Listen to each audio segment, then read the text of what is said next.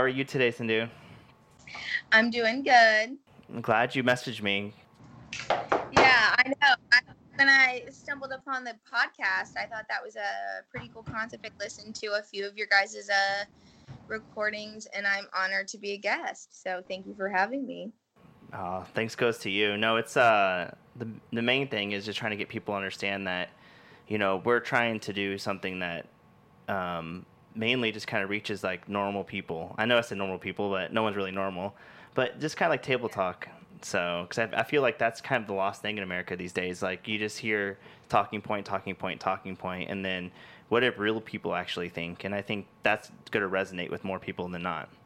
So, so why don't you tell us about yourself a little bit? All right. Well, I am a clinically licensed therapist that's not practicing because I'm currently a stay-at-home mom to a toddler. Yeah. Oh. So that explains my hair and personal hygiene, which luckily you guys don't have to see in person today. But I'm just trying to navigate what being a stay-at-home mom during a pandemic looks like. It's totally different than what it would be like not during a pandemic. And then on top of that, I think being a person of color during all of the racially loaded stuff that's going on too, there's just a lot. I think mental health for a lot of people right now is kind of tanking, and fear is like in the forefront. Absolutely. And a lot of big things coming up. So yeah, I guess so. I don't really know. The original question is to tell me about yourself, and I think it's that pretty good description. I mean, it's when I think about it. I live with somebody that has anxiety, and so dealing with the stresses of being at home. That first call to like, okay, work is going away now. Like you are gonna work from home, and Monica is such a bubbly, like always wants to be talking to somebody type person. So that whole switch, was really interesting to kind of see where she's like just working from home, and especially, then you can't go to your normal places or see your normal people. So how do you navigate that? Right. No, that's exactly the issue. So like I'm super extroverted, and so I realize how desperate I am for connection. Like the pizza delivery guy comes, and I'm lingering, like I'm just like hoping he talks to me longer, right? Like that. Or like I go to the grocery store and the cashier, and there's like, first of all, we're both wearing masks, and there's plexiglass or whatever, so there's like 8 layers between us, and I'm just like, tell me more about your life, like I just linger for those connections with people. So yeah, it's like super hard for extroverts, but then I also feel like introverts we're at that point where like they've reached their max too, like it doesn't matter. Oh yeah. No. So are you what's your thoughts on like going back to work and getting back out in society? Are you kind of what kind of bank do you lie on? Because I'm kind of a toss up, how it works now, like with reopening schools and like reopening jobs and. I know. So like I'm always just like me personally, I'm a rip the band-aid off type of person where like things have to be just done in extremes. Like I can't do things gradually or in really like a logical manner. So I feel like for me, if I were to return to work, I'd have to be like, all right, it's happening, it's going full swing. The gradual ease would be hard. But I feel like a gradual ease theoretically is how it needs to be approached, right? Because like when we got thrown into the pandemic, we were just thrown into it. There was no gradual ease, right? Yeah. And it was really hard for people. And now we're adjusted to that. And now, we have to adjust to going back to how we were. And that's a process. That's not something you can just switch on and off. So I'm the only one here without kids. That's kind of funny. And it's always kind of always the case right now. But what about play dates and stuff like that? Do you kind of see that like with your kids' friends and having a toddler that probably wants to see other children? That's kind of something that's weird to think about as well. Oh, that's a great question. I don't know if that's geared at just me, because I'm like curious to hear if like the other people that have kids too. But Like, so pretty much I'm his friend. Aw. It's like, I feel so bad for him. Like, what a punishment. But and he's done nothing wrong. But yeah, so he doesn't, because he stays at home with me, and it's interesting. Like, I wonder if there's going to be like delayed sort of onset of social skills that would otherwise be learned during that time. But because he's me. What about you guys? What's like with your kids? What do you? Mine's a toddler. He's still too young, so. Well, Jesse's a good answer to that question because he's got a good spread. It doesn't really affect my kids much, I don't think. I mean, my two oldest ones, they're able to drive and stuff, so they can kind of get around and do their own thing. And the rest of them, I mean, they didn't hang out with that. They mostly just hang out playing video games online with their friends, so it's no. They have phones already. And then my youngest, I mean, he's too young to even really have any kind of steady friendship. I mean, he's only a year and a half, so he's not doing a whole lot. Reminds me of South Park MMORPG. Wow, mine's about a year and a half, so maybe they can There you go. just stare at each other or something. Well, no, Ezra, New friends. he loves kids his age. He's fascinated by other children. Just put plexiglass between them. It's like the boy in the bubble. We can put them in little bubbles and they can run into each other. That would be fun as an adult. I can't, Yeah. fun as a child. Yeah, it would. I think we came up with a new business idea. We call it bubble social experiments. Like, everybody runs around the bubble balls and they can actually talk to each other and drink. I think that'd be a huge hit. Social distancing and interactions. So what about you? Andy's got a 5-month-old. Yeah, almost 6 months. Almost 6 months. So I feel like I can't contribute much. She sees me and Jake and then my mom. That's about it. Yep. Until we come over here. Right before we locked down, right before. Yeah. We were still allowed to have anybody and everybody come visit us in the hospital. Can you imagine being in a hospital and then not only dying alone, but also giving birth alone, and the husband can't have the experience, and that'd be weird. Is that true? So. The husbands can't be in there right now? Some hospitals do allow the husband and only the husband. Okay. Our sister-in-law is about to give birth and next month, and husband's the only one. And if he is sick or something, no substitutes. Then she's at it alone, which is crazy, I think. I'm not a woman, so I don't know. I think but sounds weird. I think it's ridiculous that anybody should die alone. It doesn't make any sense to me, and I think it's just upsetting. So when I see John Lewis did a lot of great things, but he's able to have. So John Lewis is able to have hundreds of people at his funeral, and you're telling me all these Americans died alone? Are you kidding me? There's such a double standard on it. It's just not. It's not fair in any way or given sense. I mean, it doesn't make any sense to me that if you're powerful and you've done great things, you can have your big funeral where all the ex-presidents can come and they can do all that stuff. But if you're just an average person, you just get to die alone, maybe with a video chat to say goodbye. That's sickening to me. That breaks my heart. Yeah. So what's going to happen is that there's a lot of people, mental health wise, that are not going to have closure, right, during this time with people that they really love. And we're going to see the effects of that long term, is my feeling, in one way or another. I think there's going to be a lot of trauma-based work that needs to be done for people, whether they're introverted, extroverted, lost a job, staying at home, gave birth during a pandemic by themselves with no one there, didn't say goodbye to a loved one. There's going to be a lot of mental health issues after this. I was going to ask you about that, because that's what seems scary to me. It's the pandemic creates one whole set of issues, and then all of a sudden you have another whole set of issues because people don't have jobs now, or they're worried about this next stimulus check, or they're worried about the next unemployment check, and then there's so many things that are up in the air. I mean, I bet anxiety, diagnosing anxiety, is going to go up tremendously, because I never have anxiety, and I feel like sometimes I get anxiety for no reason, which is weird, because I'm not the type of personality to really have anxiety. So have you guys felt that at all? It's a serious question. I don't I have I have 6 children. I'm not anxious about nothing. Like, it's just like You're the most patient person I've ever met. This is by the just way. daily life. Things are fucked up. Oh, look at this. The world is on fire. I'm just sitting there drinking my tea. No problem. It doesn't. I mean, I guess it should affect me more. It's not that I don't think it's serious. I absolutely think it's serious, and I wouldn't want to have COVID, and I wouldn't want anybody I know to have COVID. You know, I know at least one person who's died of it. One of my sons, one of his best friends, that guy's father died, and he was probably only mid-40s. You know, wow. I don't think he Damn. was in terrible shape.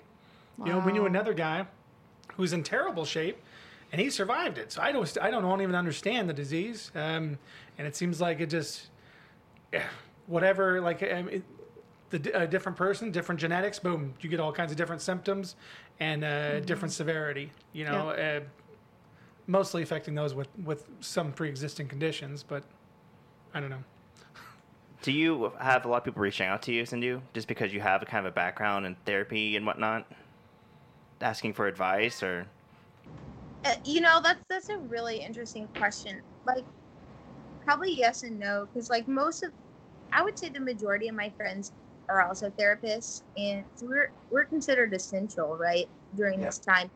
And the thing that's like so funny about it is like, and this goes with nurses and doctors too, is like there's still people undergoing the pandemic too. Like they still have feelings too, you know? Like, yeah, they can perform the job duties that are expected of them during a pandemic, but they still have their own inner feelings in response to the pandemic. So like the therapists that are treating the people with anxiety or adjustment disorder issues are still faced with anxiety themselves, you know, and just keeping that in check, it's hard. Like, it's a hard balance to strike.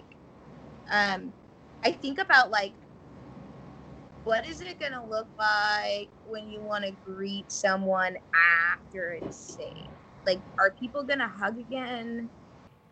Yeah, that's really handshakes. Like, it's Yeah, like, what is that? Ooh, weird. I don't know. I think I like your analogy. Just rip the Band-Aid off. If you're going to be out there in the world, you just got to go with it. And eventually, you can't let fear hold you back, because I think it's just going to cause more issues in the end. You know, more family issues, more mental issues of your own, like your own self-help. Not self-help, but your own self-health. And I think that's what's scary, is because we don't ever tend to focus on ourselves anymore. I think we're so caught up in the social world that we, like, portray what we want ourselves to be and not kind of who we really are. And now everyone's locked in the doors, and it's like you have all this alone time now. So that's what worries me. I don't know. So what you actually, when you said you were a clinical therapist, is that technically what you were? Yes. What'd you focus on? Was there a specific thing you actually focused on, or did you cover a wide array of things? So for 7 years, I worked specifically with kids that are on the IDD spectrum. So they had like an intellectual disability or autism diagnosis, duly diagnosed with as psychiatric diagnosis too, like a mood disorder was pretty common, ADHD, that sort of thing. And then from there, I moved specifically, and my passion is really in eating disorders.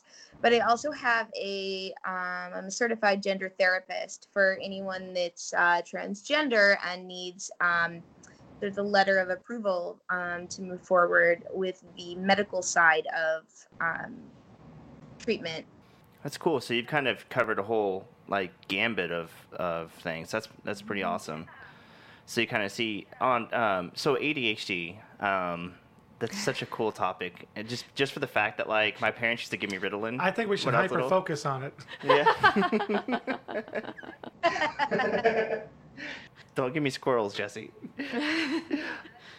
But I think that's how did parents or the school systems contact you about that? How did that kind of filter out? So I worked for a residential treatment facility, and we get referrals from a lot of places, but schools definitely involved. And it would be families. I think it's hard, like especially depending on the age of the child and the intellectual functioning level. Because like, if I were to open up a DSM, like technically right now, my son would probably meet all the criteria for that. What does DSC? What's DSC mean? DSM. DSM. The diagnostic manual that we use. Okay. And so, like, I think there's so many factors involved, and I think one of the biggest things with diagnoses of any kind, and this is where, you know, especially talking about the anxiety during pandemic, one of the things that I think is really important to distinguish is why would you give a label or a diagnosis? And as a clinician, it's more of like, just so I know, like maybe the symptomology I'm looking for, like the protocol of like treatment, but that it's not like a definition of a person, you know, which I think is so important because people very casually throw out terms. And so like right now, you know, someone could say I'm suffering from anxiety, and my response would be that would be completely normal given that we're in a pandemic, you know, like there's a lot of factors to consider. That like, okay, I'm feeling depressed. Well, you're locked in your home. You can't do any of the activities you used to enjoy. The things that brought you joy, the things that you use as coping skills have been removed from you. So yeah, that would be a normal thing to experience. So really like taking in that there's more to it than just a label, you know, considering everything that's happened. Yeah, no, I think that we tend to label everything. It's a big. I think it's a problem, especially with social media, because I think it's a quick way to say here's a problem, we'll label it, and then we don't think about it again. I think makes it quick. What do you think, Andy? I wonder what all this will do for. There's that stigma that's been around mental disorders. So I wonder after this, when more people have personal experience of mental disorders themselves, if that'll kind of help reduce the stigma that's kind of surrounding mental issues in general. That'll be kind of interesting to see how it goes. Absolutely. So, there we go.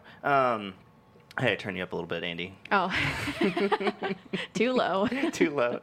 So I'll do some screaming. Don't scream. But no, I think that's definitely an interesting thing to think about during, especially a pandemic. When do you remember do you remember 9/11 at all? Absolutely. I mean, for black people, that was a big deal. So do you think like this pandemic is going to be like our 9/11, but like kind of just like 9/11? It has to be, right? Like kind of like that staple. In what sense? In one sense, just like history, like, you know, like it's because that particular day, like everybody remembers where they were, you know, what happened, you know. I think I remember the day of what I was doing when, you know, the lockdown went into place. You know, I kind of remember that specific day, you know, what was going on, because it just affected me so dramatically. I think it will. I think it will on our personal level, like in our generation. But really, I hate to say this, but if you look at it like in a historical context, this pandemic will be like all the other pandemics, right? So like maybe they'll still talk about it in the same way they talk about, you know, the 1919 Spanish flu, maybe, but even that killed it. That probably, even after this is done, it's probably going to kill at least 3 times the amount of people this one will. And who knows? I mean, we just don't know all the different pandemics we're going to have happen in our lifetime or over the next, say, 100 years, right? So I think eventually this won't even be like, so for our generation, big deal. Big grand scope. People are they'll be 100 years from now, kids will be like, oh, it's like a paragraph, flip the page. I bet, though, we'll have those things that it's like, oh, that was before the pandemic. Oh, that was before the pandemic. Like handshakes or hugs, like, oh, we don't do that anymore. Maybe not necessarily those things, but I bet there will be certain parts of our lives we'll say that thing, say that often. I mean, I think they'll eventually, like, I don't believe in the whole new normal thing. I think eventually everything will I think people will get so tired of it, right or wrong. I think they'll get so tired of everything that things will just kind of go back to how it was eventually. And maybe eventually there'll be a time when we're past this anyway. Maybe the vaccine will actually work, you know, and maybe enough people will actually willingly take it. It's a scary thing too. That'll be interesting to see how that plays out. Yeah, there was a study that came out just like with this week, and it was saying a third of people already say even if the vaccine was free, they wouldn't take it. Really? That's what, because there's so many people, dude. Everybody's freaked out thinking this is like maybe a government conspiracy, you know, and is what's Bill Gates and Dr. Fauci and what have all these people cooked up, right? I just don't think people. How does the government even contain information like that? And that's the problem, because I mean, like as inept as the government is, like the government certainly does some shady shit, but as inept as they are, like for them to pull all these strings together, it's like No. Like I still think they killed Epstein, but you know, it's like I don't know about the rest of it. But I'm just thinking about this though, like. People talk about how dumb Trump is, right? There's no way he could pull off a massive conspiracy. George Bush couldn't even do it. Like, and we all know how dumb he was. So it's like, but no, I just think it's weird. It's a weird thing to think of, and I wonder if this, like we were talking earlier about what's the new norm, like how are we to go meet each other, and are we going to be in bubbles, and like customers don't shake my hand anymore. It's like more of a kind of like a little fist bump or elbow. Yeah. I think there will be a new normal. I disagree with you, Jesse. You really believe that? I don't know if I believe it. Andy's a pessimist. Don't mind her. Yeah. I'll tell you why I asked in what way, because you mentioned specifically 9/11 and I'm brown. My life to this day is different from 9/11 because I'm brown. I can see that. And that was how many years ago? Oh. I'm horrible at math. 19. No way. Yeah, 2020. Today's 20. September will be 19 September 1st, right? Or September 11th, sorry. September 11th, almost 19 years. Yeah. So, and I'm telling you this on so many levels. I mean, we could literally do a podcast on all my brown person experiences that I learn after expressing them to my white friends are not normal experiences. But like, I've been randomly selected in airports so many times that like, at what point does it become not random selection, right? Like, because it's like a shocker if it's not randomly selected since that incident. So my life has not gone back to that since. I remember traveling before that. I was never randomly selected. And now I'm by some amazing, I've never won any sort of lottery or drawing for a prize in my life ever since I was like young, right? But I like you win all these things. That's so amazing. Like, I wonder how that happened. Hey, you win a free pat down. Yeah, you win a free invasion of your physical space. Congrats, you know? It's to that point. Like, I would agree.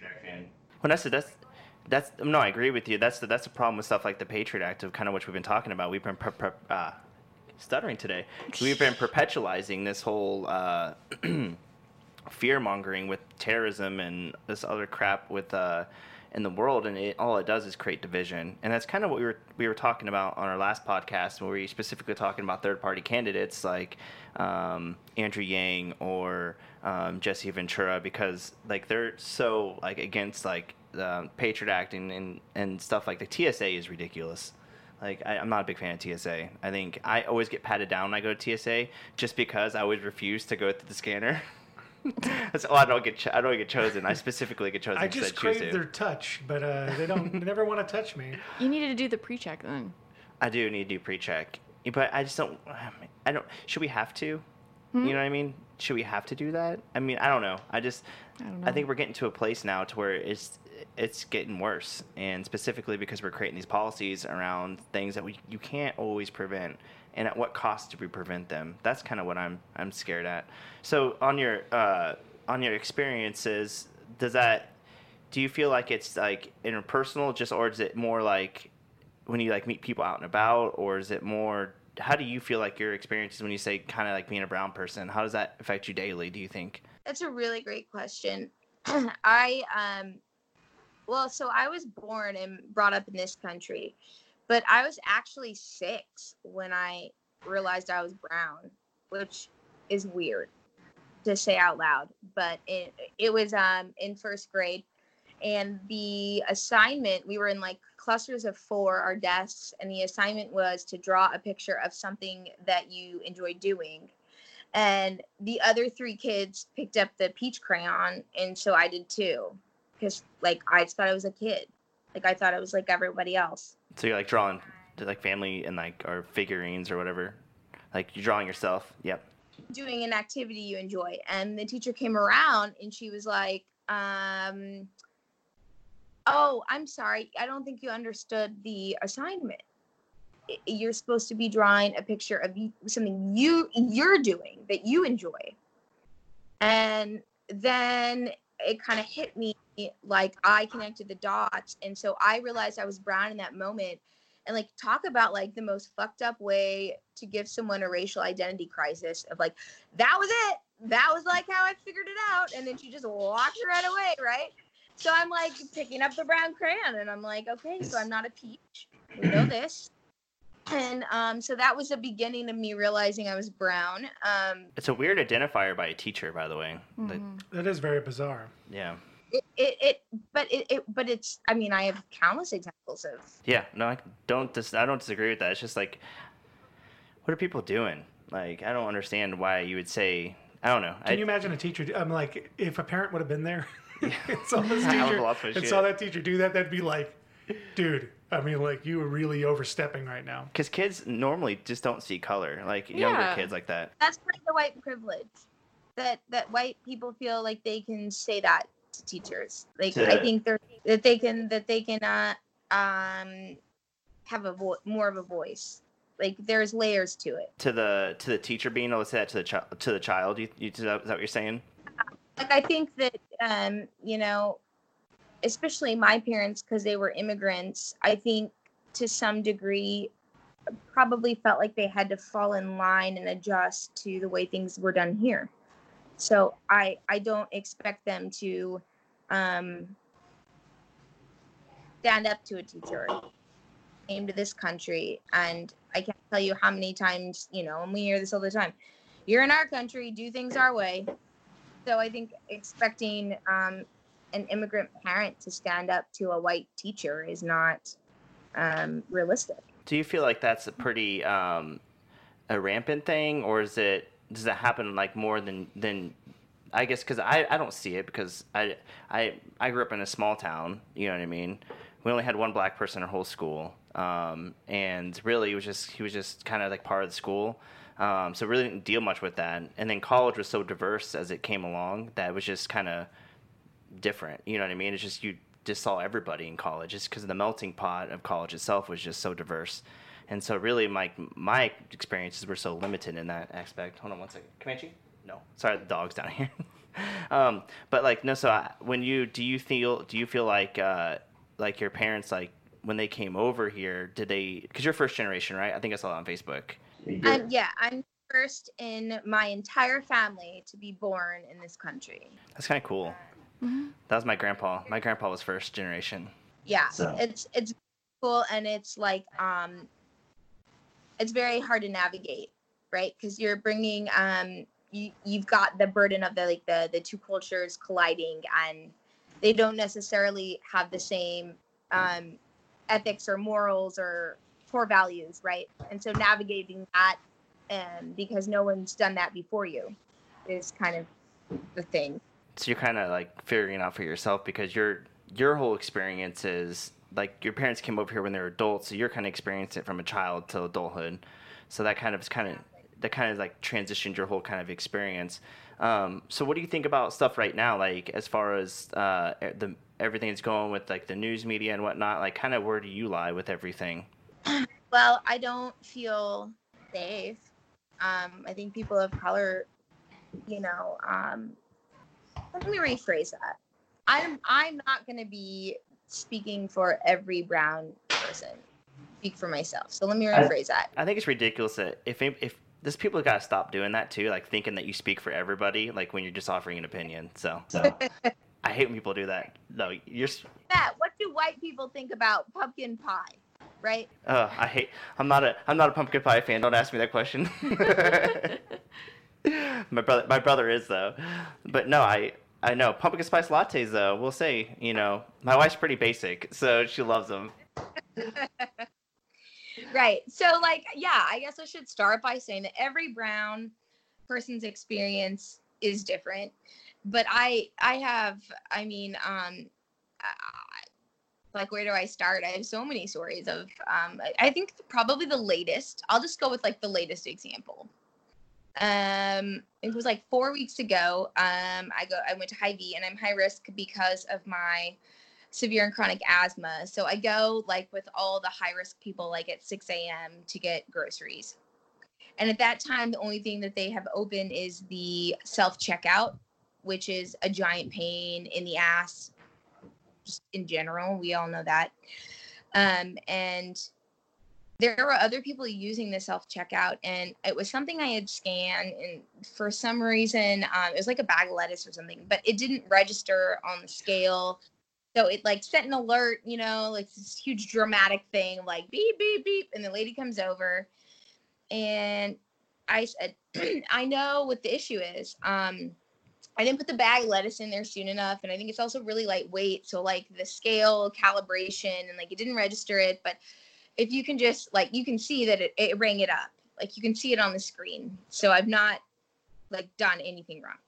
And in front of other old white people that were also there, she literally scrolled through every single item and checked every single thing in my bag, and it was incredibly humiliating.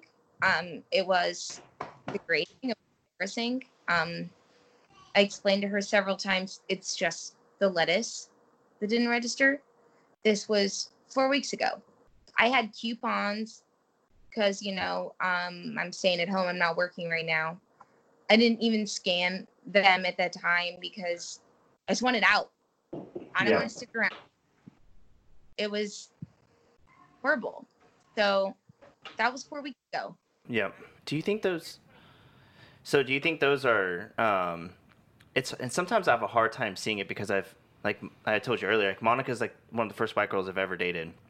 And so sometimes I have a hard time seeing it just because like I'm so used to like being with different people and different cultures and just kind of listening to them and kind of their experiences and hanging on. And I just look at it as ignorance. Like sometimes people are just so, do you think it's a subconscious thing? Like, and when you're looking at it from a therapeutical side, like, or from that kind of like clinical side, do you see it as like an unconscious thing, or is it, how does it register, I guess is the question to them? Like, is it like an inherently taught thing, or is it just kind of like an unconscious thing? Is that like a family dialect? Like the person that was, like, are you asking me like going through your bag? Yeah, like, do you think that was like an unconscious, like, oh, I'm gonna check the bag? A racial aggression. Yeah, that was an aggression against me based on my appearance. Yes. Yeah, and do you think it's like an unconscious, or is it like she just did it like on purpose type thing, or do you think she noticed? Because like I think there's like two discussions, like either like you don't notice that you're doing certain actions, or because it's an unconscious action. And that is the argument for some of the white privilege, or there's inherent racism where you're doing something specifically, an action towards a person based specifically on their skin color or gender or race, etc. Do you think which one do you think it lies under? Do you think it was an inherent action or like kind of a subconscious action? Well, let me start with this. Have any of the three of you used a self-checkout and had to have you? Yeah, I don't buy, what do you call it? Food, lettuce and shit like that, because they always never registers. So I don't. Yeah, the thing I never. Anytime I have items that sometimes won't register, I don't go through the self checkout. But every other time I do go through the self checkout because I don't eat as healthy as I should, and most of the stuff I have will register, like because I know it's a lot of the. But when they do, anytime that happens, they come over. I've had them like take my item and then kind of look at my stuff, but do not necessarily really go through everything. Just kind of they just kind of glance at it, and they glance at me. And I don't want to be a jerk, but sometimes these people are not overly intelligent, so they can't figure it out very quickly. So they'll be like, okay, eventually they move on. It's like sometimes it's like I can't even make that joke. Never mind. I was gonna make a comparison to Idiocracy, but you guys still haven't seen it. We haven't seen Idiocracy. Have you seen Idiocracy? Have you seen Idiocracy? I haven't, but she scrolled through 40. Well, no, yeah, that's a huge amount of items. No, so, he's trying to make a joke about a movie we haven't seen yet. Yeah, because in that movie, there's like the people there are extremely dumb who work at Costco, right? And like, I guess I don't. It's crazy that somebody would do that because it's. I don't know. I mean, I don't know. It sounds extremely stupid. Maybe it is. I mean, maybe she was intentionally targeting her. I'm not sure. Was it a male or a female, or was it an old white lady?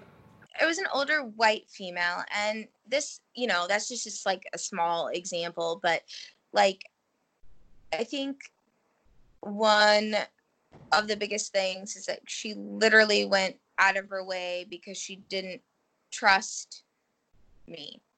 I'm telling her this whole time, it's the bag of fucking lettuce that didn't register, and I wouldn't even use your self checkout, except that it's my only fucking option because it's 6 a.m. and there's not another cashier person here to actually scan my items. Like, I have no other choice, and like, now I'm getting punished and all these people are watching. It just like ends up being like snowballs into this huge thing, and I'm like, I left feeling like a criminal. So, I mean, like, it's just weird. And I mean, and then it's just like, it's not just that. I mean, I think of a lot of examples, but So when you're a person of color, it's hard for me to explain how you can feel the difference. I can feel a difference when I'm being treated a certain way because somebody else is stupid, or I'm being treated a certain way because of my appearance. And people of color are born with that and know that, unfortunately, because it's an instinct we've had to have that white people have not had to have.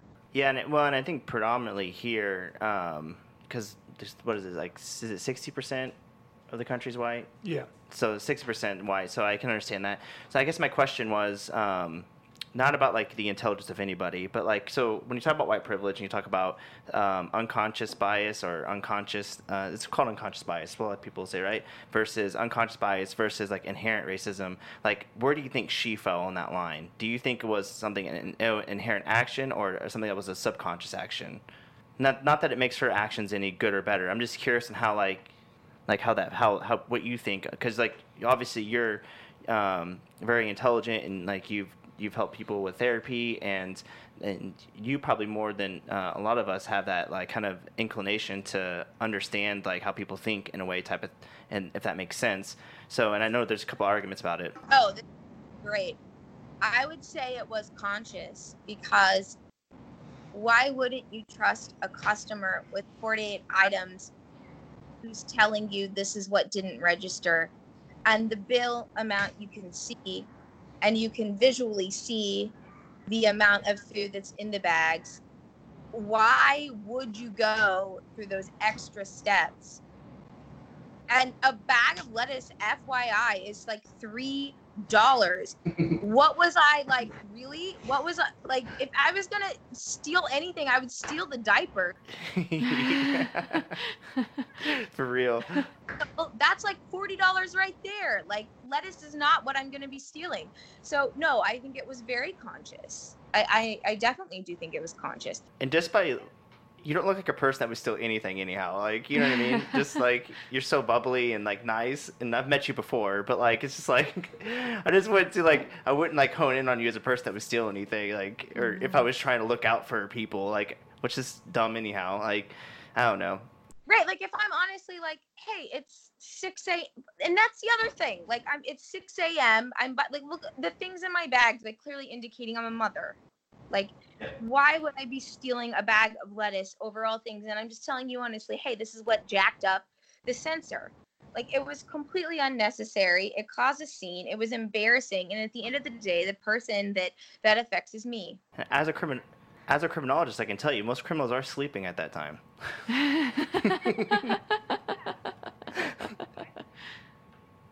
But, so, we had talked earlier before this, and I was talking to Andy and Jesse. I'm like, dude, you're gonna like her. She's super laid back, and every time I've met her and her husband, like, they've always been super cool. But like, so when you're on this, you talk about, so what do you think a fix for that is? Like, is it just bad parenting, or is it like hanging around the bad people? Like, how do you, I think that's the hard thing right now, because you see a lot of protest. And I don't know if the protests help or it just makes more people anxious to talk to people of color, or if I don't know. It's like kind of like this weird mixture right now, just because everything's so out in the open. So what do you think? Oh, I love that question. I'm so glad you asked it. So our son is biracial, and I'm gonna have a talk with him about the shit he's probably gonna face in life. So if I have to have a talk with him about the shit he's gonna face from white people, then white people can have a talk with their kids about the shit that's going on. That's my stance on it. They need to have those conversations. And it's never like, oh, I'm worried how it's gonna affect my white kids' point of view of people of color. Well, I worry about how my son of color is going to be treated. Let's make it an even playing field. Let's put it out there. Let's all talk about it. It's uncomfortable, so we haven't talked about it. And look where we've come. Look what's happened. Have a conversation. Black people have it the worst. On the spectrum of people of color, I'm not going to say that I have it the worst because I don't believe so. They have it the worst historically. And being honest with children about that, I think is very, very important. You might view your friend as this, that your friend has been through different life experiences. It's the same. It's encouraging empathy. It's encouraging them to view people in ways other than what their schema is. It's an important conversation that needs to be had. That's how we change the world. That's how we make change here. So let's talk about the conversation, because I think that the conversation has a little bit of stigma to it, because just from the fact that how that conversation transpires and how that conversation's going. So when you start the conversation, I think sometimes if we're talking about the Black community, and it's like, oh, we can't trust cops, or we can't do this. Like, I think, how do you structure the conversation so you make it to where it's in good standing, and you're not like scaring them, or like, you know what I mean? How do you do it in a way to where it's like, so they don't see white people, they're not scared, or they don't see police officers, they're not scared of them, or they don't disrespect like kind of what's going on? Like, how do you have that conversation and mold it into a situation to where it's kids are gonna take it and be good? Like, how do people do that? Like, because you've had that experience with talking to children. White kids or kids of color? No, both. Like both of them. Just the conversation with kids in general. Two different conversations. Absolutely. No, absolutely. But like, how do you? Okay, so let's just take it from a color standpoint, and you're talking about.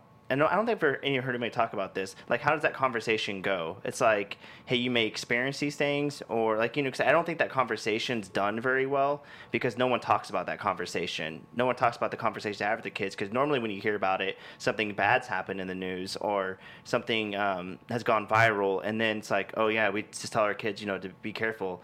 But how do you start that conversation with your child? I guess, like, so it's productive, and it's so they're and they can like. So you're not putting them in fear, I guess, is a way to say it. So that's actually incorrect. People of color have that conversation. We've had it. I know they do. I'm saying the media doesn't talk about that. Like, they don't, like, I don't hear people asking, like, so for example, you said you're gonna talk to your son, right? They don't talk about in depth, like, how that conversation's structured.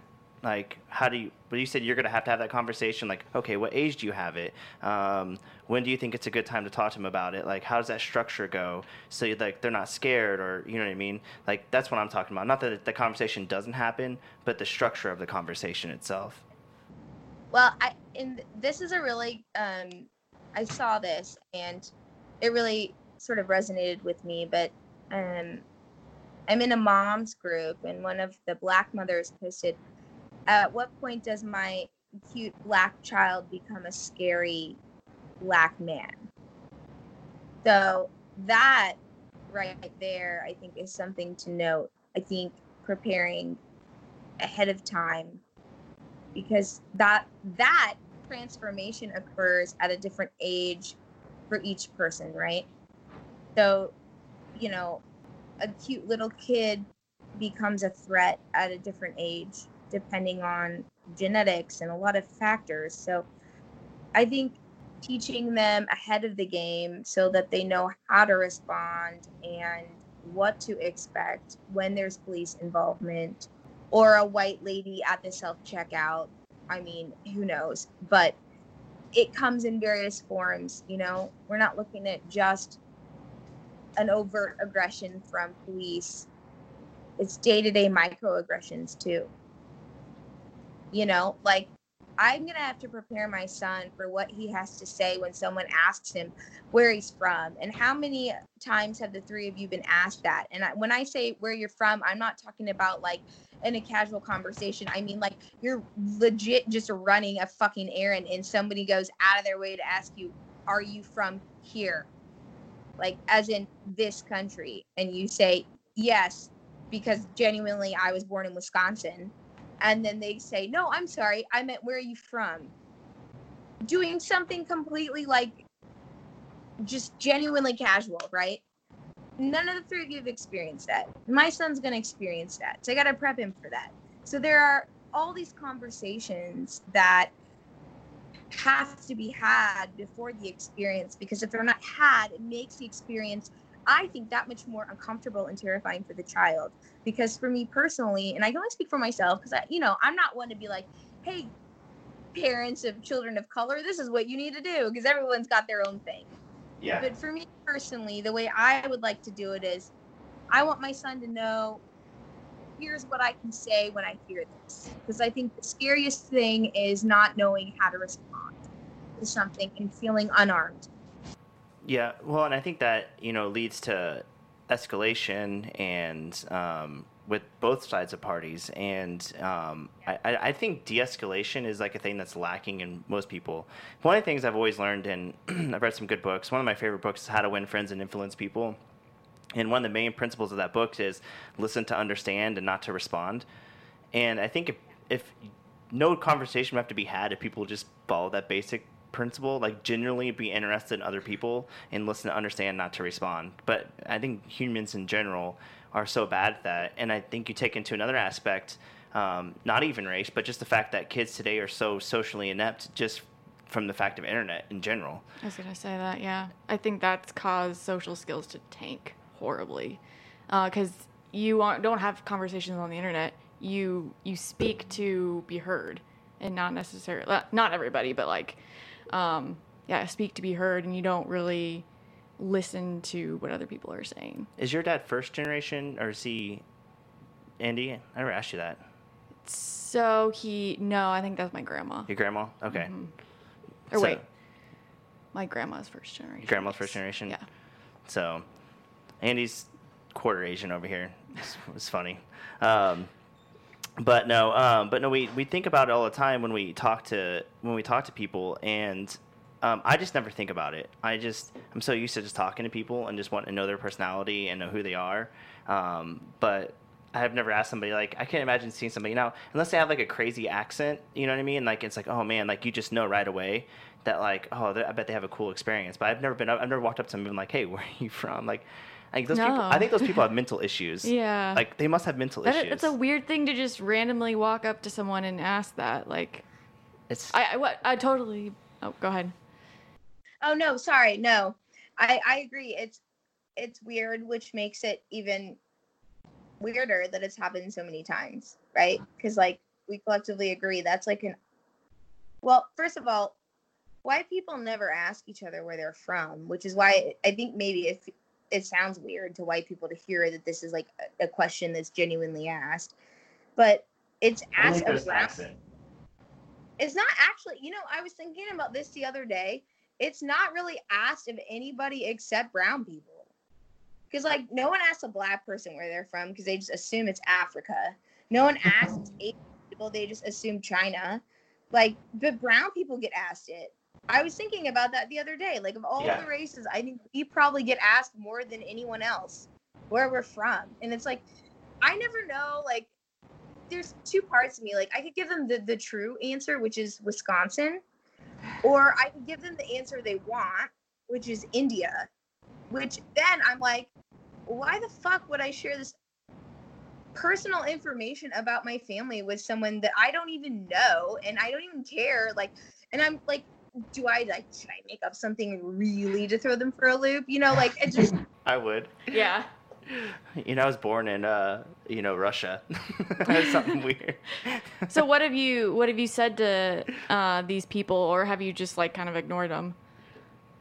No, I'll say Wisconsin, and then it'll be a pause. This is like literally like this conversation has happened so many times. It'll be a pause, and then like a slight uncomfortable chuckle, and they're like, "Oh, I meant, where are you from?" Oh, that's even worse. Repeated the exact same question, but you emphasize the word "from," and so now you're expecting a different answer. So You're asking me what my ethnicity is? Is that what you're asking me? Because that's like a weird thing to ask someone you don't know. Do you think it's people don't know how to have conversations? Do you think it's racial, or is it just like people just don't understand how to see somebody different from them? Now, let me ask you this. Do you experience this outside of Kansas, or is this like if you were in New York, do you think it'd be a little bit different? Like, but we're kind of in Kansas and the melting pot's a little bit different? So I did my undergrad in New York at Syracuse University, and no one asked me where I was from then, or if they did and I said Kansas, they'd say I'm sorry. Hey, Kansas does have some good things going for it. I've lived in Vegas and Phoenix and been out all over the place, so it does have some good things going for it. I would not want to be in New York right now, and it's just No, they would say I'm sorry, and then they would also ask me if I'd ever been cow tipping. That was another question I got a lot during undergrad. But no, I was never asked for the origin of my brownness there.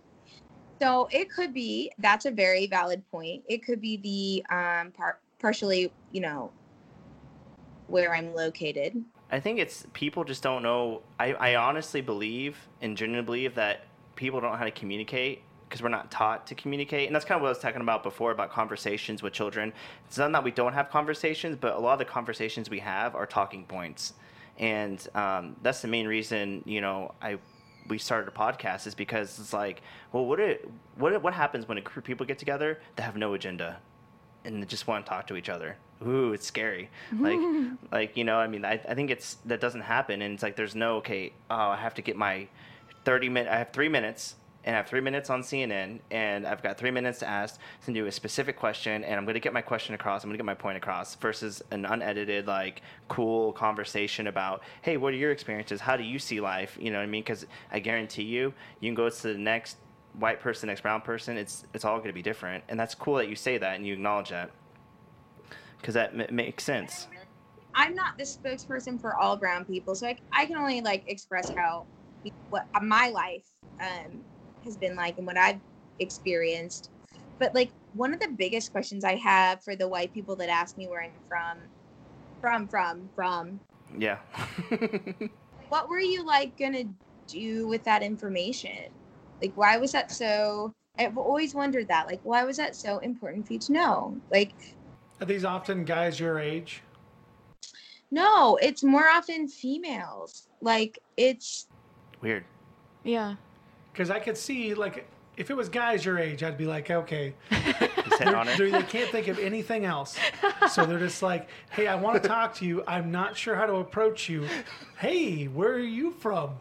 And you look at them side-eyed, and they're like, oh, I think I fucked up. I think I messed up here. But I love that you posed that. So now if any old white women ask me that, I think the reply then is I'm gonna say, are you hitting on me? That's just gonna be how I respond. Oh man, you may not like that. You may not like that answer. Yeah. It's just, you know what? But I love your question though. What do you want to do with the information? Can we please find that out? Because it is kind of interesting. Mm-hmm.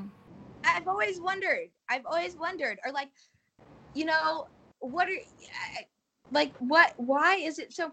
I'm guessing, if I had to guess, it's because it's more comfortable to be able to categorize people, I don't know, or things, or label things. I mean, this kind of ties back into the beginning of what we talked about, but labeling, I don't know. Is there a comfort in knowing?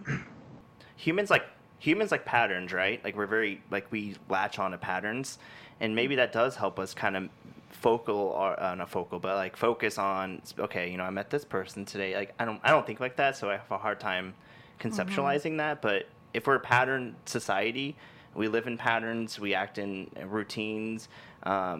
Maybe people have to rationalize things, and we don't have conversations like this, so people have a hard time because I think everybody's afraid of being labeled. You're going to be labeled a racist, or you're going to be labeled XYZ. You know what I mean? People are terrified of labels right now, and I think if we got away from labeling stuff and just focused on having actual genuine conversations with people, a lot of this stuff would transform itself. I don't know how you feel about that, but I think we need to get away from that. But I want to be labeled. I want to be recognized in some way for being color. I want to be for my color. Can you guys hear me? For some reason it froze. You're okay. You're good. Now you're good. There you go. I want to be viewed for my color. I don't want to be invisible. I don't want this colorblind bullshit. I want to be seen for who I am, just as you are seen for who you are.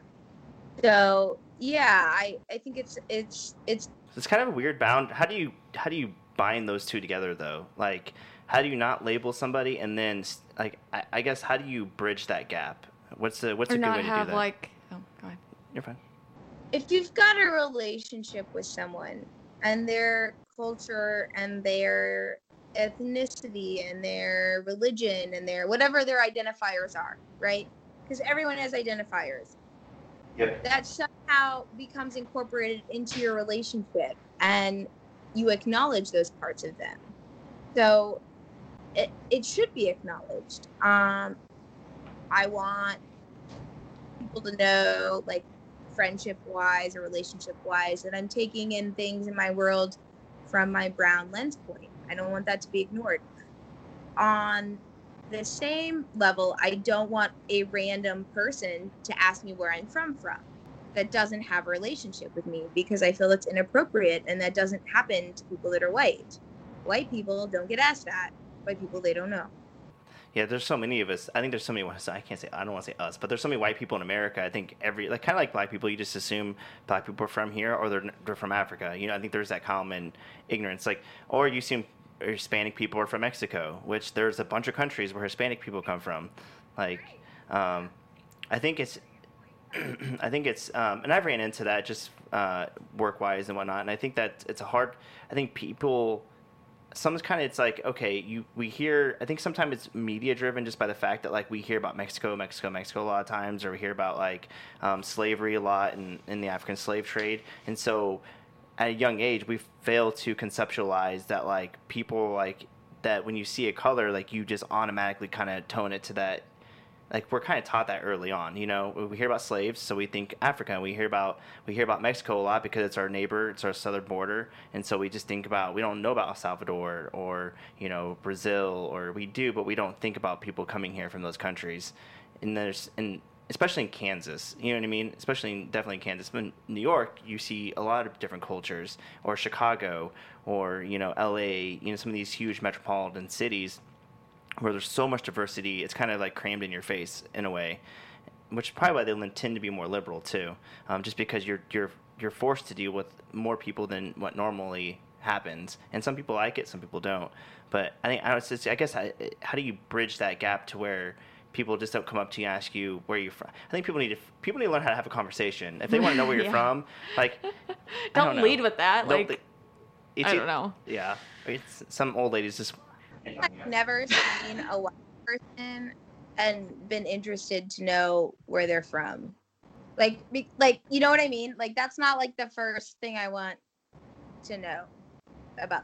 I guess, where are you from? Are you from around here? Are you just visiting? Something, to that degree. But I've never been hey, I want to know where your ancestors are from. What percentage of you is Swedish, from Denmark, whatever other European country runs in your family history. But it's also really funny because I always feel white people are always so excited to tell you when they find out what their lineage is. I'm 16% this, you know, like it's just like they're very excited to know where they're from. So maybe that's part of it. I don't know. That's my wife. I'm not gonna lie. My wife is a 23andMe person. Like, she did this whole family tree, and she tracked like all the lineage. And I think some people are like just obsessed with knowing history and like knowing kind of like where you come from. In a way, it's kind of cool just because you kind of see how the world develops in that way, and it kind of teaches you like, for example, like Vikings, you know, the Saxons coming in on Rome, and how like Rome fell, and like how Rome like pretty much predominantly shaped the entire world with like the Silk Roads and the trades with China, and how spices came and like all that stuff to Rome. And I think some of those ancestral things like are kind of cool to think about, but it doesn't trickle down into somebody specifically coming up to you. I think people don't know how to have conversations, and I think at young ages we're not taught like specifically about conversations. Like, we're taught kind of like black and white because we rush through, think, hey, gen eds, you're gonna do this, you know, and Taught this math that we're never going to use again. well, I just think that it's a very basic learning, and I think that shows like very basic conceptual ideations of like what I think we don't. Let me phrase it this way: we should be focusing more on teaching people how to socialize with each other and actually have like intrinsic conversations, more so than some of the math that you learn. Because if you're not going to be an engineer, you shouldn't learn about that. But there should be at least a Monday, Wednesday, Friday block on, you know, human interaction and stuff like that. Because I think that more people would be more out for the world. I don't know if that makes sense. It's kind of hard to put it all into like one category, but I don't know. When you feel like you want to be known for you, do you feel like you have a hard when you were out in New York, for example, did you feel like safer, or not for safer, but like did you feel like more able to express yourself? You know, that's a really great question. I know that You're good. I hit the camera. Okay. I know that when I was in New York, I felt like I got way less questions about my culture and brownness because more people there were exposed to other brown people. So maybe it is like a Midwest thing. I don't know. I mean, that we're talking about, let's see, that was 2005. That was 15 years ago. Mm-hmm. So it's really hard for me to sort of remember what that felt like then. I think I'm just more vigilant and kind of like conscious of it now as an adult than I was then. Because I think also, like, for everybody that is a person of color, you go through a racial identity process where you go through different stages of awareness, okay? And like one of the biggest things is realizing that some of your life experiences aren't common with people that are white, that they're not common experiences that everybody goes through.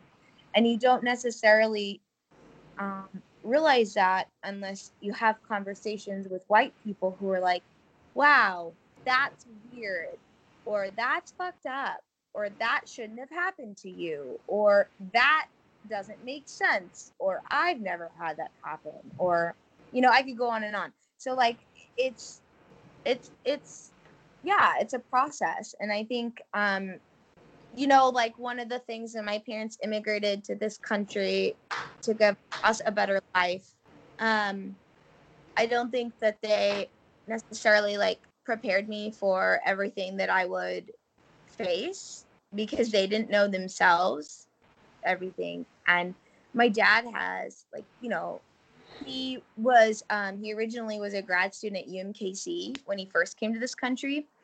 And this is really messed up, but he was unfamiliar with the like public transport system and buses, and you know, he just came to this country. And he just told me this story that after he came to this country, shortly after that, it was off Troost.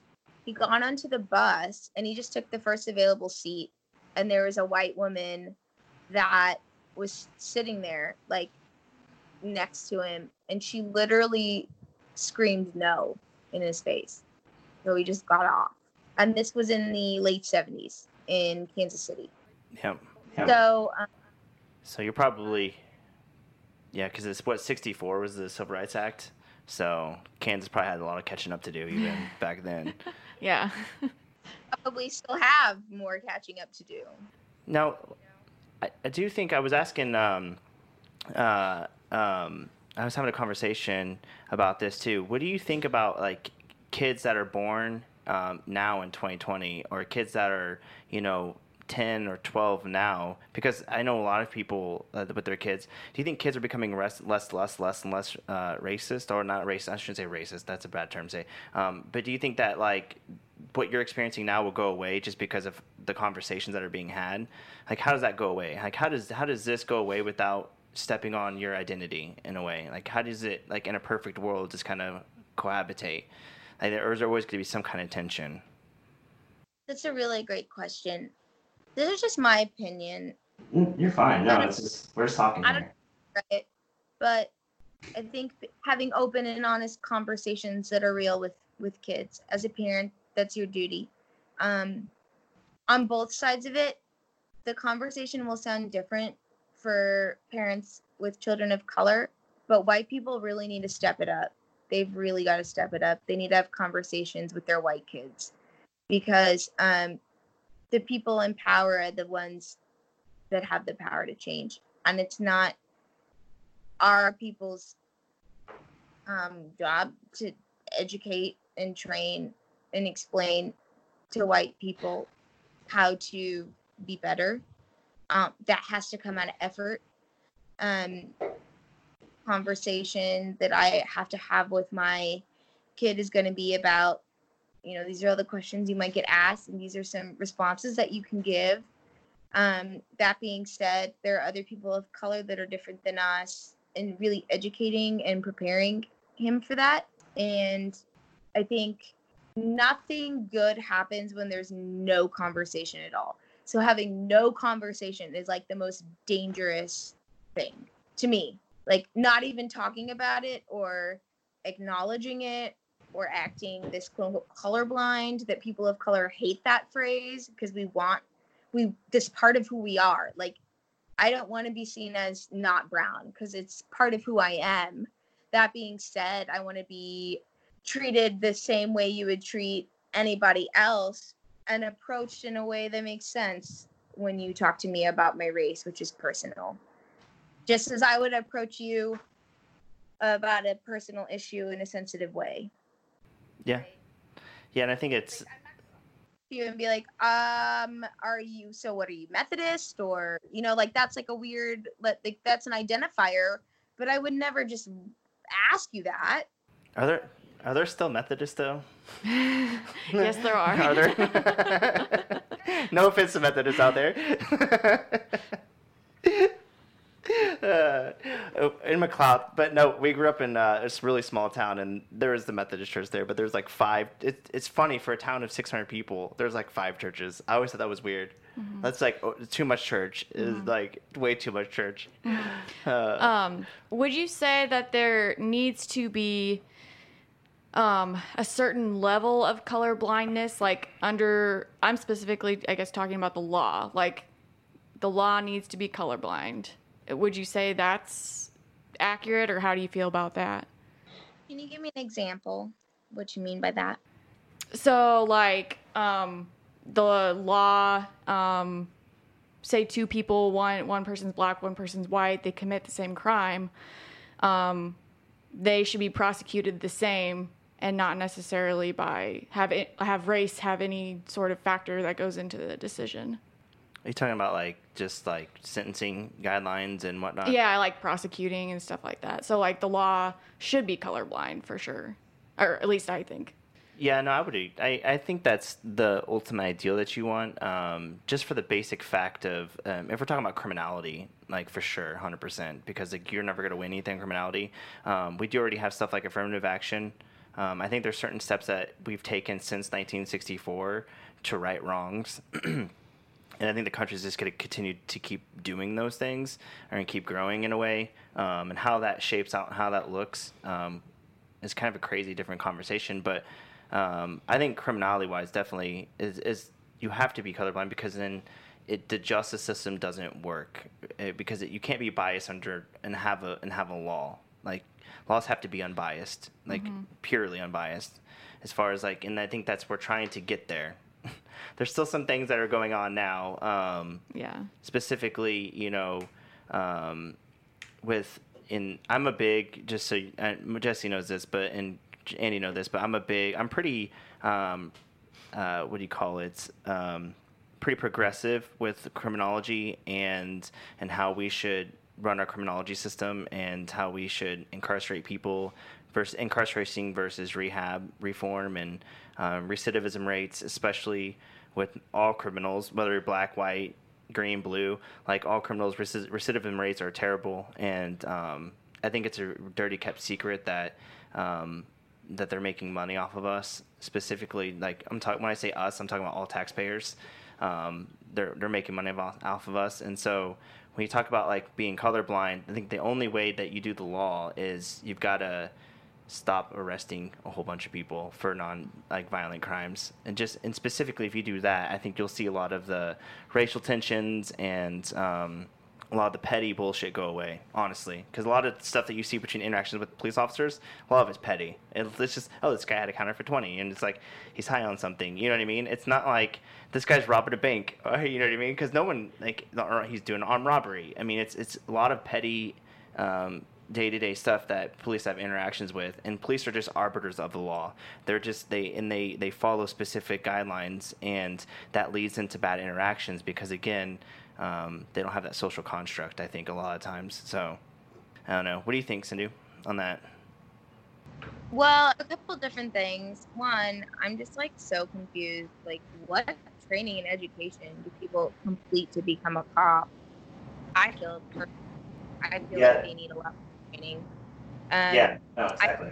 100%. I'm a therapist. I've spent thousands upon thousands of dollars and went to school for 8 years after high school, not to mention the amount of money of clinical supervision, direct client hours, continuing education units, paying the Kansas Behavioral Sciences Review Board to maintain a licensure. And for what? To heal people? To help people meet their goals, whatever that may be? And what do cops do? I don't know what I honestly, this is an honest question. I don't know what all the training is involved. I don't know if they do continuing updated training. I don't know if they have. They don't. The funding is not there. So we talk about so it's a big issue. And the thing is, a lot of police officers suffer from PTSD or they'll go into a situation, or they're a lot of police officers are normal human beings, right? They go through anxiety and normal day stressors, and then they take on this job where they might lose their life, and all these things kind of compile into actions. And there's a really good podcast with Joe Rogan, and I can't remember her name now, but she's a clinical psychologist, and she specifically, what she does is I did my internship with the police department, and you do steps. You go through steps, and the first step is you take a test, and then you pass a test, and you do your physical test, and then they do what's called oral boards, and then you meet with a group of individuals, and they ask you questions, and then after that, you do your polygraph, and then once you pass your polygraph, they do a psychological exam. And then if you pass your they do the background check where they go through your background and extensively go through your background, and they try to weed people out. And then they do a psychological exam. Well, the problem what they're finding is that people our police officers will have an experience and then they don't get checked.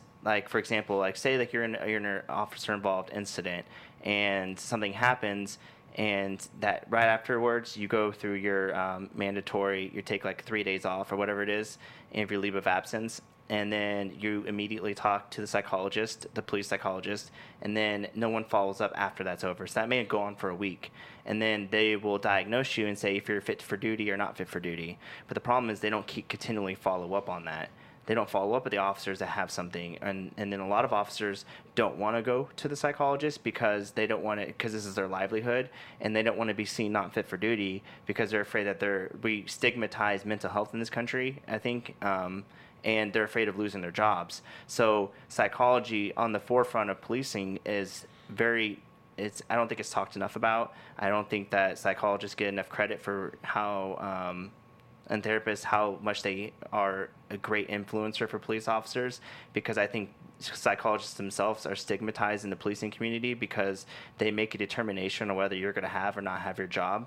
And so it's hard for people, it's hard for officers to even go and have that conversation like, hey, I'm struggling with this is how I feel, I see an individual and then I've had this experience, and then it's altering, it's hindering what I'm going through. And instead of working through that, they go off the rails, and we see what happens. We see different situations play out where they can't de-escalate a situation, because a main job of an officer is to de-escalate stuff. They roll up into a situation, their main job is to de-escalate. So specifically from that side of things, we need more funding. We need more psychologists. We need more people like you to have those discussions with officers and get more therapists involved in policing, because it's and help weed out the bad guys, because there's definitely bad cops. I don't think anybody ever admits that. But I think that's a very under-talked point, is that therapy and policing is kind of seen as a bad thing. Nancy Panza. Yeah, you should look her up. She's really good. That whole podcast with Joe Rogan's very, very good. Yeah, and I think it's pretty fucking scary that someone with mental health issues, completely armed, going into a situation with potentially lethal weapons, and then you have what you call the healers in a society that are made to jump through 8 billion hoops just to provide talk therapy. It seems the priorities are not correct. They're not. Excuse me, but I don't know. It's like, how do you get that? And I think that's the thing, is we got to take the stigma away from it. We got to have more of a conversation about mental health, because having anxiety or having a mental health issue is fine, but you got to be able to work through it. Can you work through this? Can you work through this and go back to your job? Yes or no? I mean, I don't think it's black and white, but I think you got to be able to work through those scenarios, and people don't, because it's stigmatized. They're so afraid of losing their livelihood, or providing for their kids, or providing for their family. And it's like, and she talks about it. She does way more justice to it than I'm going to do, obviously, because she's very, very well educated and she has direct experience with it. But for people out there that want to kind of like dive into that specific question, it's the way she talks about it, and she's very unbiased with it, because she works for the police department, but she kind of goes through her experiences with police officers and how the bad carrots or bad apples, or what do you call them? I say carrots. I don't think there's bad carrots, but bad apples get introduced in there. I don't even know how apples got dragged into it. Bad carrots. We should make that a term. Bad carrots. I like it. They're orange. I guess. Well, never mind. What? Say it. What do you got? I was gonna say, I think apples. Trump's new nickname, Bad Carrot. What do you think, Jesse? No, I agree. I mean, I agree on all that stuff. So I didn't really have anything to add to it, because you know about it more about it than I do anyway. I think. But yeah, I don't have anything to disagree on that. Jake had talked. Yeah, my husband's a physical therapist here in Kansas City, and he's talked to several cops, and one of them told him that the passing rate on the test, they've lowered their standards substantially because nobody's coming to be a police officer. And I'm sure now that's even worse, which is not. It's just going to escalate the situation. Yeah, or further, we're going to and I think we need to get away from. I'm a big fan of getting away from city policing and getting more into the county policing, and so there's too many cooks in the kitchen almost. You dissolve a city police department and then you expand it into a county police department. So it becomes what's called a consolidated police department. So you know how you have Overland Park Police Department or Lenexa PD, they would all be one police department because it'd be Johnson County Police Department. And I think you have more resources that way, and you're able to affect a larger group of officers and then have those conversations, and the training's better. And standards are more consistent. Think about it. You have two different chiefs. And so say there's an incident, right? Say, they arrest Sindhu, they go up to her, and the guy calls the old lady calls the cops on her because she has that lettuce, right? And she thinks she's stealing the lettuce. The officer comes and falsely arrests her, but it doesn't get reported. Stuff like that. I mean, but with more ability to report stuff, and then we get people off of. And I think another thing that's not talked about, How things are reported too is what are called uniform crime reports, and those are reported to the FBI. And there's things called NIBRS too, which is a national incident-based reporting system. And NIBRS is what we want to get all police departments. There should be an executive order by Trump to make sure that all police departments switch from UCR to NIBRS. Obama should have done this a long time ago, because what that does is, so uniform crime reports, so example, if there is a murder and then there is like a rape, they just report the murder. They don't report everything that happened in the incident. The uniform crime reports are very clunky. They don't report everything. Versus NIBRS will report everything that happened, whether it was a larceny, whether it was an armed robbery and a murder. It would report all of that. So our statistical reporting would be way better than it is now. And you can still see, not if you go to the FBI.org, you can still see those statistics, but I think that would help us too. And how much money the government has, we kind of suck at basic things. It's very frustrating. The government is inept at a lot of things, effectively executing things. But no, I think it's a good conversation to be had. So one thing I do want to talk about too, just kind of go think. You said that you were a stay-at-home mom, right? Yeah. Yes. Okay. What are you writing? Like, I kind of want to know about this too. The stand-up comedy. Yeah, stand-up comedy stuff. My God, you guys, no. I gotta be in a certain mood.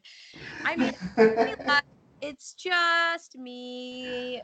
It's sort of like writing, like some of it's like, like my actual, like what I experience in everyday life, and some of it's a little bit of a mix of like life experiences, but like typically I practice on my son who can't respond verbally, but like and like both times that I've really given it my all, he's like legit fallen asleep. So it's like, I don't know, it's more of like a thing on the side, right? And I think it's my way of coping with the feeling of probably loneliness of like not having a coworker, or a friend at work, because I miss that part of it.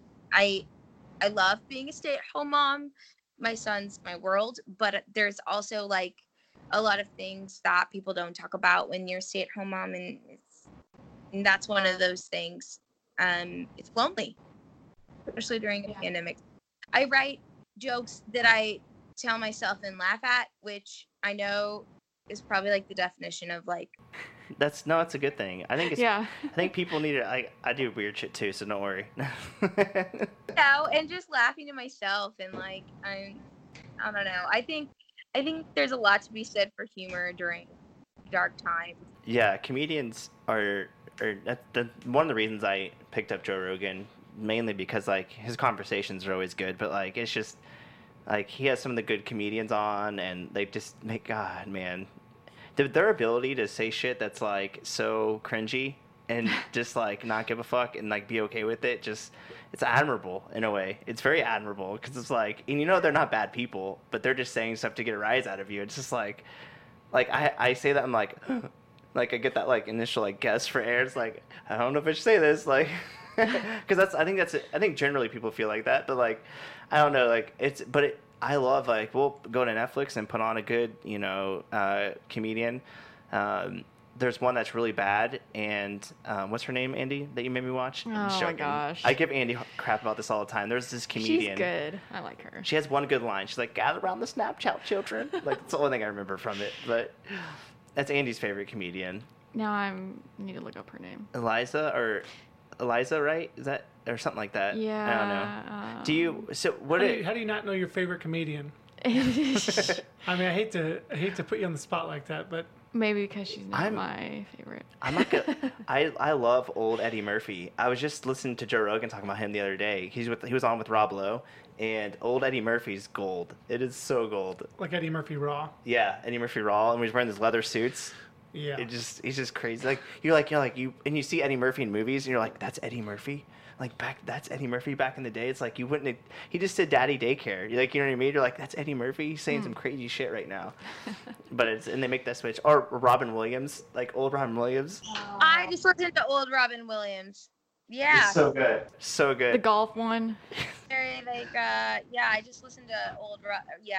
His George Bush piece makes and Dick Cheney. Oh my God, I've never laughed so hard. You haven't heard that? I don't think I'll so. play it for you later. All It's right. dude, it's short, but like he talks shit on Dick Cheney shooting somebody, and then he's talking about George Bush, Junior. Like, oh my God, it's so good. Just but then you look at them, and then like Joe Rogan was talking to Rob Lowe about mental health, and he's like, and they were talking about, do you have to be like messed up to be a comedian? Like, because they talk about Chris Farley dying at a young age and what Chris Farley would have become if he hadn't died at such a young age and whatnot. But like, I was just like, oh man, it's probably true. Those demons in there, and like no one talks about it. That's a scary thing to me. It's like, I hope people have more conversations like this, and it's kind of like this format because it's fun and you get to like learn about people, and it doesn't have to be like in your face all the time. More helpful than some of the other stuff going on. Yeah, absolutely. What do you think, Jesse?